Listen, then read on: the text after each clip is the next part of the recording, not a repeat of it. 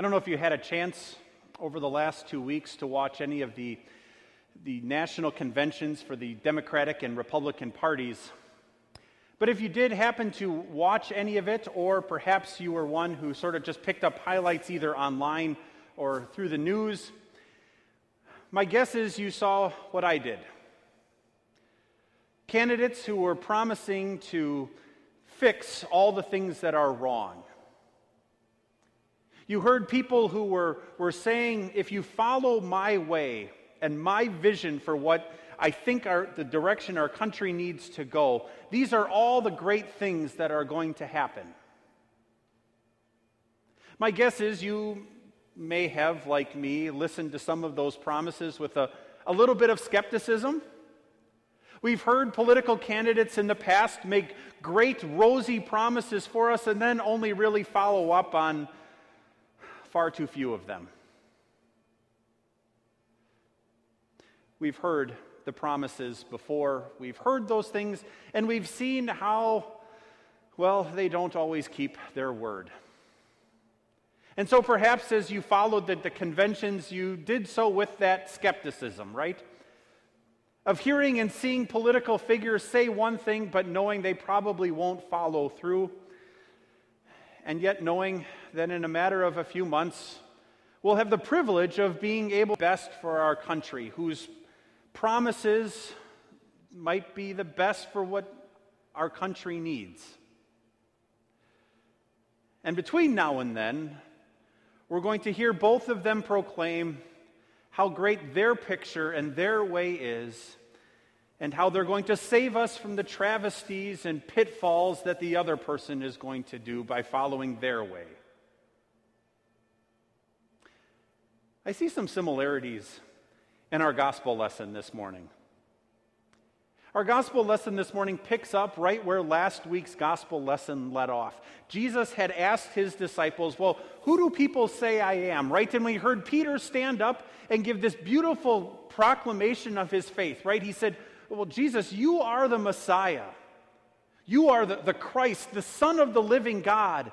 Right? Peter was proclaiming that here in Jesus was the Savior, the anointed one, the promised one, the one that God had said he was going to send all the way back in the Garden of Eden. The one whom God had sent to free people from sin, to take the punishment our sin deserved, the one who had come to give eternal life. Peter, because of the faith that God had created in his heart, was able to see exactly who Jesus was. But Peter and his disciples didn't exactly understand what that meant. Both what it meant for Jesus as the Messiah and what it meant for them as followers of the Messiah. You can see already as you jump into this text that the views of the Messiah and what it meant to follow him begin to diverge a little bit. And we hear Jesus first tell his disciples what it meant for him to be the Messiah. Right? Jesus said, from that time on, Jesus began to explain to his disciples that he must go to Jerusalem and suffer many things at the hands of the elders, the chief priests, and the teachers of the law, and that he must be killed and on the third day be raised to life. In other words, Jesus began to explain exactly what it meant to be the Savior. That the first and only reason Jesus came to earth was to pay for sin. And to pay for sin meant that Jesus was going to suffer. He was going to have to fight against the devil and all his temptations. There was going to be pain involved as he was arrested and flogged and beaten. And at the end of that road of being the Messiah stood a cross on which the Messiah was going to be hung and face the punishment that sin deserved. Not just God's righteous anger over sin, but death. The eternal death that you and I deserve, that eternal separation from God and his love. In other words, on that cross, Jesus was going to suffer hell. That's what it meant for Jesus as the Messiah. It meant suffering. It meant death. And then it meant being raised from the dead on the third day. After that, it meant being able to sit on his throne again as the Son of God and rule over all things. I suppose if you wanted to think of it one way, Jesus understood that being the Messiah first meant going to the cross before getting the glory of the crown. It first meant pain and suffering before that glory of victory. Peter heard what it meant to be the Messiah, and it didn't exactly match what he had in his mind of what it meant to be the Messiah. I don't know what Peter had in his mind as far as what the Messiah would be like and what the Messiah would do, but it certainly didn't match up with Jesus' picture that he just laid out for his disciples, right? And so Peter takes him aside and tells Jesus, no, you're wrong. Perhaps Peter had in mind that the Messiah shouldn't have to suffer and die. Perhaps Peter had in mind that suffering and those things weren't really what should happen to the promised Savior, the Son of God. And he says, never, Lord.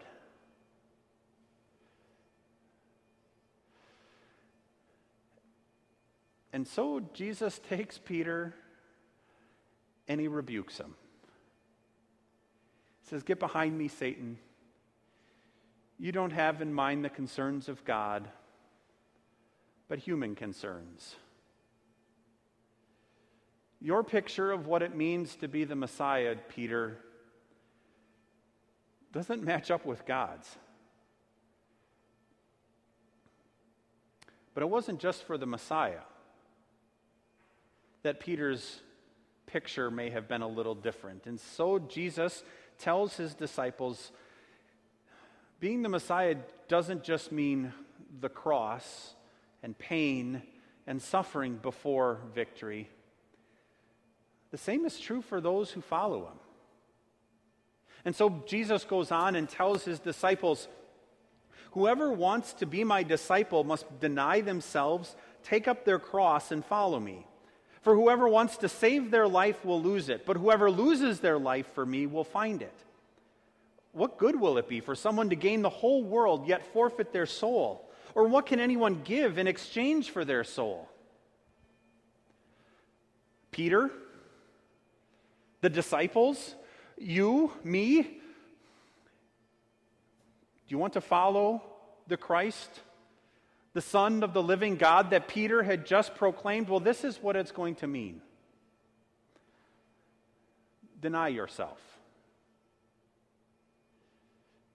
In other words, you're going to have to constantly struggle against that sinful nature that lives inside of you and wants comfort and wants to avoid the pain of living as a child of God,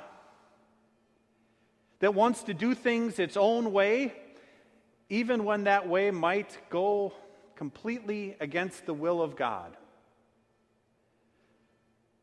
Jesus says, deny yourself.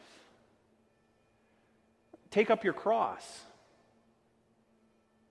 Jesus doesn't have in mind a physical cross like he was going to go to, but that cross that Jesus is talking about is all the pain and suffering and difficulties and hardships and persecutions that come into life simply because we are faithful followers of Christ.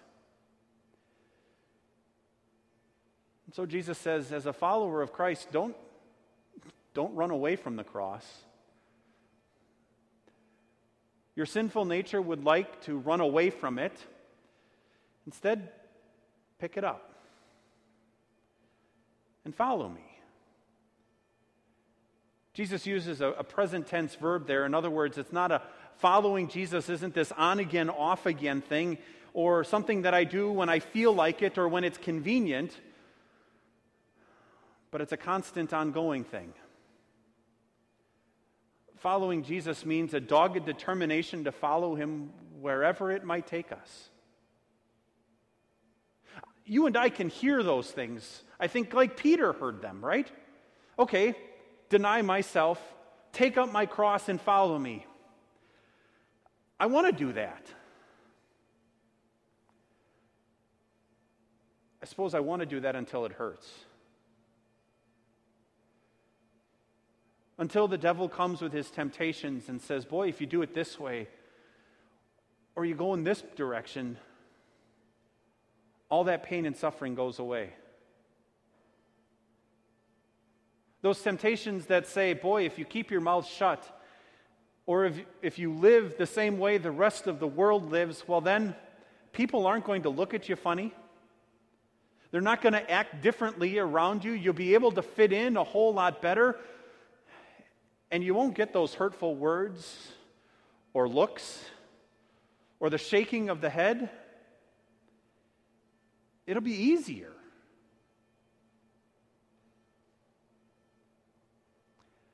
Like Peter, all too often,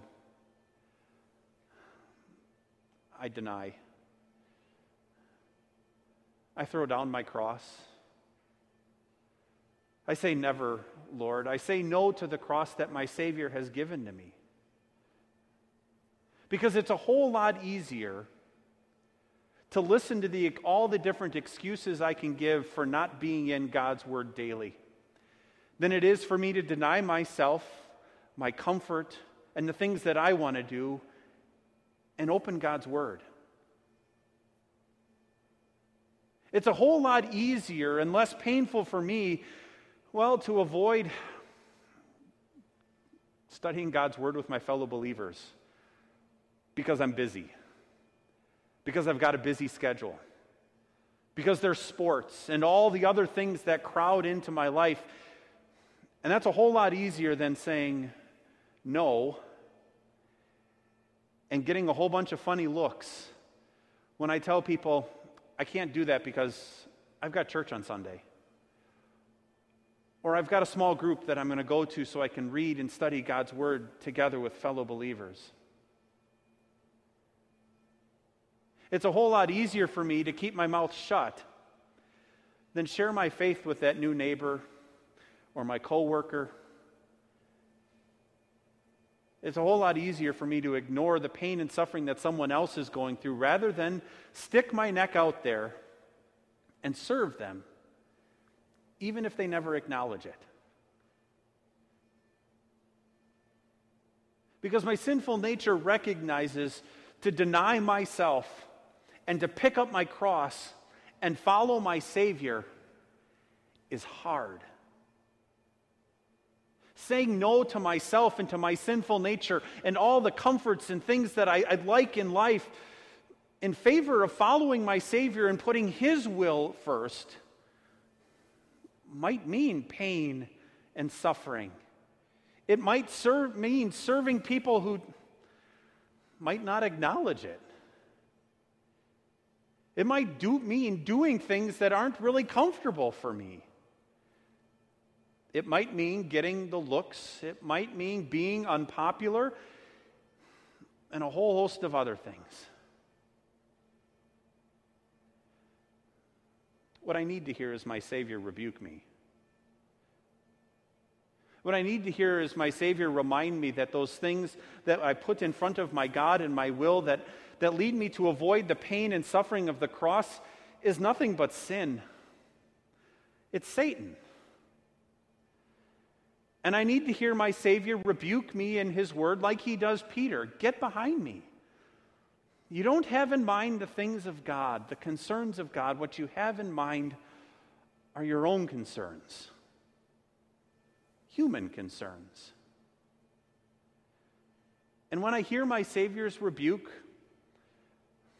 I repent. I turn to my Savior, I acknowledge my sin and say, Lord, forgive me.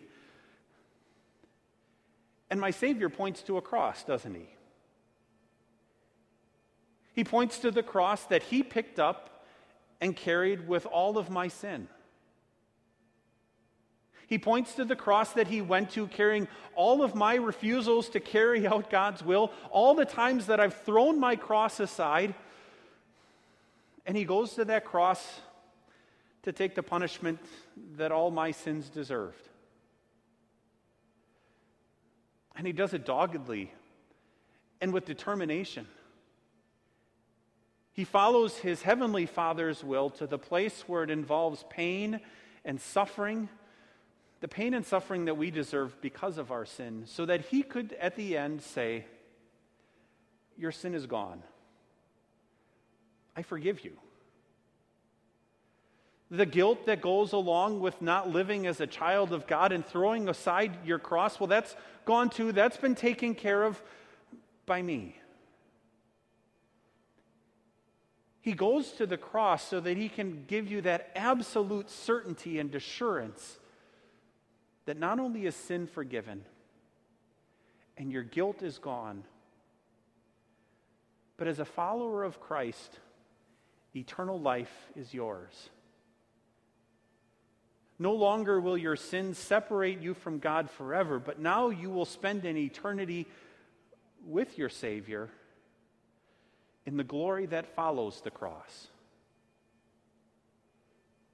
Man, as Jesus points us to the cross where he takes away our sin, what it does is not only fill our hearts with joy and excitement over the depth of our Savior's love for us, but it fills our hearts with motivation. It means now as I go out into life as a child of God, I have that dogged determination to follow him. Right? To say this isn't something that I pick up when it's comfortable or easy for me, but I follow my Savior because I see what he did for me. It means when I have opportunities to deny myself and instead study God's Word on my own. When I see opportunities to be here in church worshiping regularly or online. It means when I have opportunities to get together with my fellow believers in the small groups that we start next week.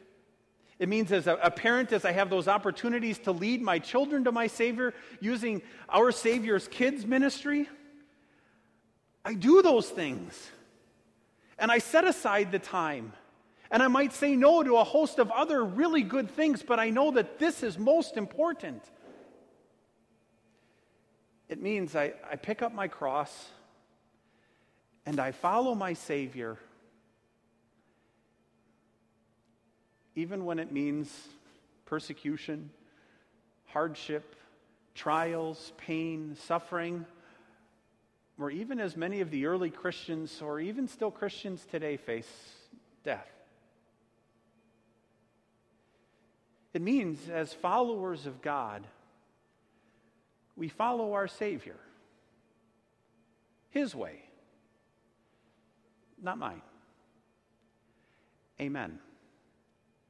And the peace of God, which goes beyond our understanding, will guard and will keep your hearts and minds in Christ Jesus.